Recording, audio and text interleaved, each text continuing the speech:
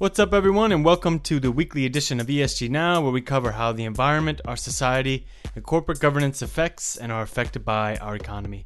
I'm your host, Mike Disabato, and this week we are going to talk about whether it's effective to tie CEOs' compensation to company goals like diversity and workplace safety. And then we discuss how immigrants in the U.S. make a large majority of our innovative technology and how that can change because of COVID-19 and restrictive immigration policies. Thanks as always for joining us. Stay tuned.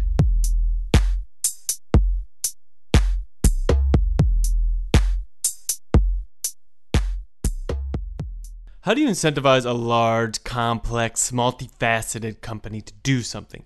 How do you get it to lower its emissions or put in better safety procedures into place in its factories around the world, or create a more inclusive and diverse workforce?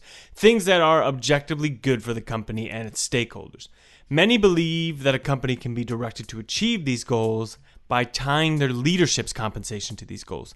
And most large public companies already have a form of this in place. When you look at their proxy statements, for example, you can see that often a high percentage of the company's executive team's multi-million-dollar compensation is tied to some sort of performance metric as a way for the boards and the stakeholders to try to incentivize behavior. For example, if you look at Microsoft, you see that half of CEO's Satya Nadella's $10 million in US dollars that he was compensated with in 2019 were tied to three equally weighted metrics. How Microsoft products did, of course, how Nadella directed the company's interactions with customers and community stakeholders, kind of like how he dealt with just the customers that he has to work with, and how Nadella fostered an inclusive community at Microsoft, including his efforts on promoting diversity. And I think it's important for me to note that diversity one, that last one, it was found using surveys, if he actually did it well. So what Microsoft did is they asked their employees if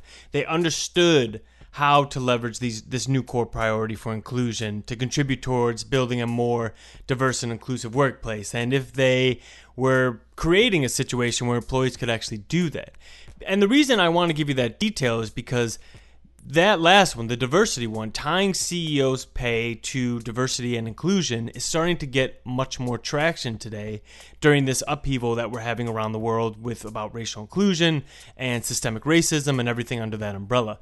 So today I wanted to discuss CEO incentivization, how it's implemented, its benefits and shortcomings, all that, because I think it's important to put this all into context at the moment. And specifically, we're going to talk about two incentive metrics that have been built into the compensation structures for companies' executives. One that has worked really well and one that has not worked so well so far.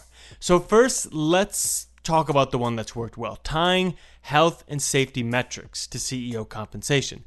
And to do that, I have with me Samuel Block, who covers our heavy metals and mining industry, which can be very dangerous for employees and for workers. So, Sam, I think it'd be good if you kind of gave us some context as to how CEOs were getting their compensation based on health and safety metrics. The most common ESG metric that is tied to executive compensation is health and safety. And in many cases where, companies face multiple ESG risks, the most common is still just going to be on safety. And usually that is tied to a company achieving some sort of target on one or two metrics that measures safety. So for instance, total injury rate, or maybe preventing fatalities or keeping a fatality rate below a certain number. And sometimes those metrics that are, the targets that the companies set are targeting an improvement, and sometimes it's just targeting to maintain a certain standard of performance. And so have you found that when these policies are tied in with CEO compensation, that it's actually useful in reducing overall rates of injury, safety issues, things like that? So what we found is the companies that have executive compensation linked to health and safety performance don't always have the best performance overall. But we have found in general, it does mean that those are the companies that have the best improvement over time. What we found is goes in the opposite direction, though, is when companies tie regular rank and file employees, their compensation to health and safety metrics, because that can lead to underreporting. So we have seen companies that have, very low injury rates, but then high fatality rates. And it shows that they're fundamentally underreporting a lot of the smaller incidents that can help management actually better understand what is the safety performance at a company. Yeah, I think it just goes to show that if you are going to use income incentives to ensure systematic changes, it might need to be at the executive level. And to kind of sum what you were saying there, so health and safety is a pervasive risk across all companies, and there are easily identifiable health and safety policies that can, if this is the way you want to go as a board, as a shareholder, as a stakeholder, be useful to tie CEO compensation back to. But now I kind of want to go to what happens when there aren't policies that we know work really well to tap down a problem at a company. What if you want to lower your carbon emissions, or what if you want to foster a more diverse workplace? And if it's hard to tell whether a policy is actually working, then you have a situation where you could be paying your CEO a lot of money but not getting much back in either return or benefits to the company or what have you. And I'm not just worrying about this overpaying over nothing. There's a huge problem in the pay for performance or CEO compensation for, quote, good stuff market. We wrote a paper in 2017 that said the system may be fundamentally broken. So to help me sort this all out, I have with me Christina Milhomen, who researches corporate governance for us. And Christina, I think I want to start with climate change first, and we can end the episode talking about diversity, pay for performance metrics, and CEOs. Can you tell me how climate incentives are being used in the marketplace and how they're being structured into CEO pay? So climate metrics are quite new, so you're not alone when you say that you actually don't know them, and they can vary a lot, right? So there is no one template that companies can simply incorporate.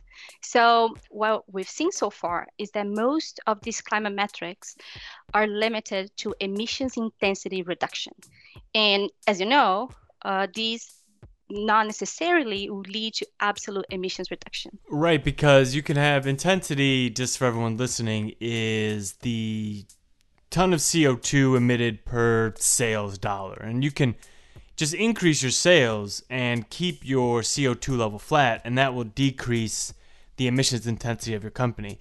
And I know a lot of CEOs' pay has yet to really be tied to climate objectives, but for the ones that you've seen, could you kind of give me the lay of the land currently? Could you give me the environment, pun intended? Well, we don't have enough data to test these climate metrics quite yet. So what we can do is actually look at their structure, right? So for most of the companies that we've seen so far, these climate metrics are actually tied only to the CEO's short-term variable pay. And that means the annual bonus, instead of being tied to both the short-term and the long-term incentives. And another very important point is that most of the times, these climate metrics, the weight they are assigned to these metrics is quite minimum. So if you combine the fact that it's only tied to the short-term performance variable and that the weight is quite limited, then you may end up with a climate metric that is not that impactful. So just to give a little bit of context, we have seen and I have come across climate metrics where the amounting, that the total impact is less than 1% of the CEO's total target pay. And that is despite the fact that climate change is a hot topic. Wow, really? 1%? I mean, that makes it seem like they aren't really caring, even though it's a huge risk. I mean, it's such a key business risk that you would need more to be tied to that than just 1% of compensation, which, for a multi-million-dollar pay package is a lot, but it's not as much as you would need for that sort of massive problem that's going to affect so many different businesses in so many different ways. It kind of reminds me of when I was looking at the proxy statements of companies that have put in place pay incentives to go with workplace diversity. I'll go back to Microsoft. because they lay it out really well in their proxy statement. And they say that their diversity metrics for their CEO are based on survey responses. They say nearly 80% of their employees and managers surveyed indicate that they understand how to leverage a new core priority for inclusion to contribute towards building a more diverse and inclusive workplace, and that 90% of those employees think that they are going toward that. So it seems more like these general statements rather than hard quantitative facts of how they're going to create a more inclusive workplace, what policies they're going to be put into place. So I was wondering if you could kind of touch on that as well, since I know you've done a lot of research for us on the gender diversity of boards. Well, surveys are definitely the first step, right? So surveys are a way for companies to inform themselves where they are in the spectrum in terms of diversity, and what they can do to promote more diversity and to fill some of the gaps. But if they want to create a pay performance metric out of it, there'll be more work to do. What would that look like? What would a pay performance metric that's useful look like? So companies have to ask themselves what they're trying to accomplish and how they expect to accomplish those goals, right? And these will be the frame that will help them decide what they have to put in the key metrics. So it really varies from company to company, and it depends on the context of the company. And it has to be, or ideally, it should be in line with the company strategy, right? Because that makes the key metric more powerful. Does it make it easier, in your opinion, for these CEOs to have their pay tied to something like diversity because it's a universally necessary situation? There's a lot of studies that show companies do better when they have a more diverse workforce, let alone for the societal requirements of it. But does that make that materiality factor, that it's so widespread, industries can work together, there can be industry norms established much easier than for like carbon or climate metrics? Does that make this an easier process to implement? You have a point that diversity is relevant to any company, right? But you have to consider the context. These policies or metrics where it's like one size fits all kind of metric won't be as effective to all companies, right? So when I say that the metrics have to be in line with the strategy of the companies, that they have to be well designed, right? They have to be mindful. So you name it, like there are so many metrics that are linked to the CEO pay. So just adding one more without actually fully considering how does that work in combination with the other metrics, and if there is any conflict, and thinking about the weighting and so on and so forth, it's essential to create more meaningful policies. If you think about it, thinking about what is the ultimate goal and then how you want to get there is really important, because it could be that you are investing in bringing new people to the company to fill some of the diversity gaps. But it could be that you actually have a very strong pipeline of candidates. And then for you, the important part is actually to invest on those candidates to make sure that they have opportunities, that there is no glass ceiling, that they are treated fairly. So the type of policies that have to be implemented for these two different companies will vary, right?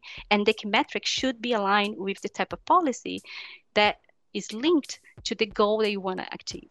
In the end of the day, both companies are trying to improve their diversity ratios, but how to get there is different, right? So this might be something that companies could consider when thinking about setting up this kind of key metrics.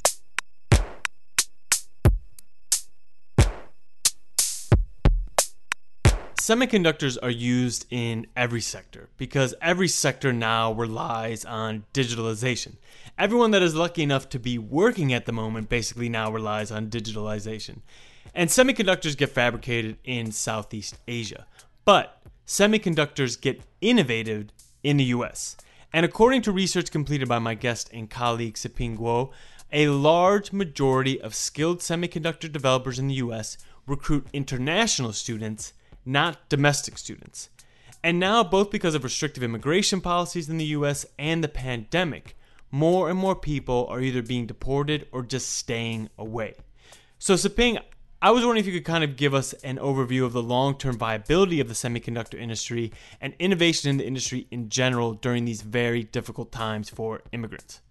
So if we look at the numbers of students majored in science, engineering, mathematics, and technology, and we have seen that in 2015, for example, there are 80% of the science graduates are actually international students. And from what I understand, in the 90s, there was a much closer parity in nationality of STEM graduates.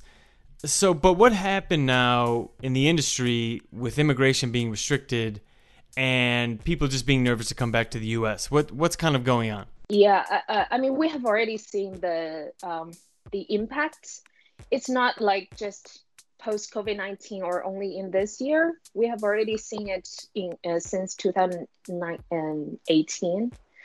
So at that time, we have seen that for H-1B visa, which is very important for foreign students to stay in the US and work for US companies.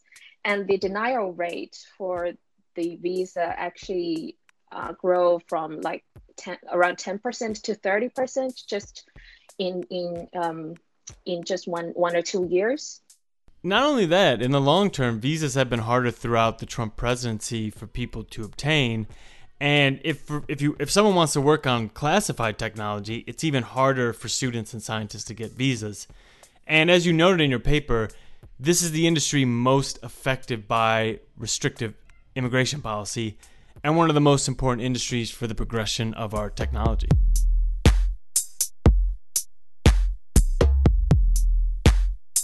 And that's it for the week. I wanted to thank Sam and Christina and Tseping for joining me this week to discuss the news with an ESG twist. I want to thank you so much for listening. Don't forget to rate and review us. It always helps. I always like to see what's on your mind. And subscribe wherever you get your podcasts. Stay strong for whatever you're fighting for out there, and I'll talk to you next week.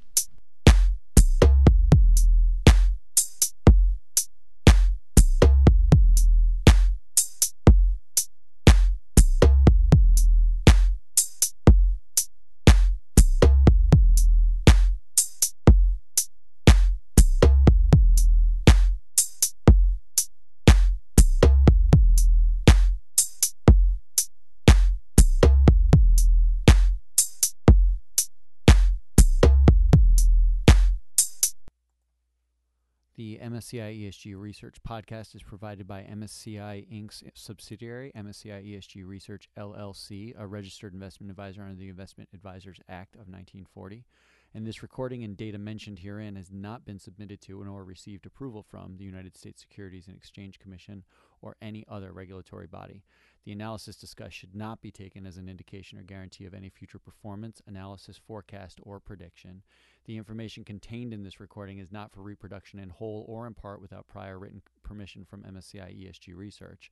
None of the discussion or analysis put forth in this recording constitutes an offer to buy or sell or a promotion or recommendation of any security, financial instrument, or product or trading strategy.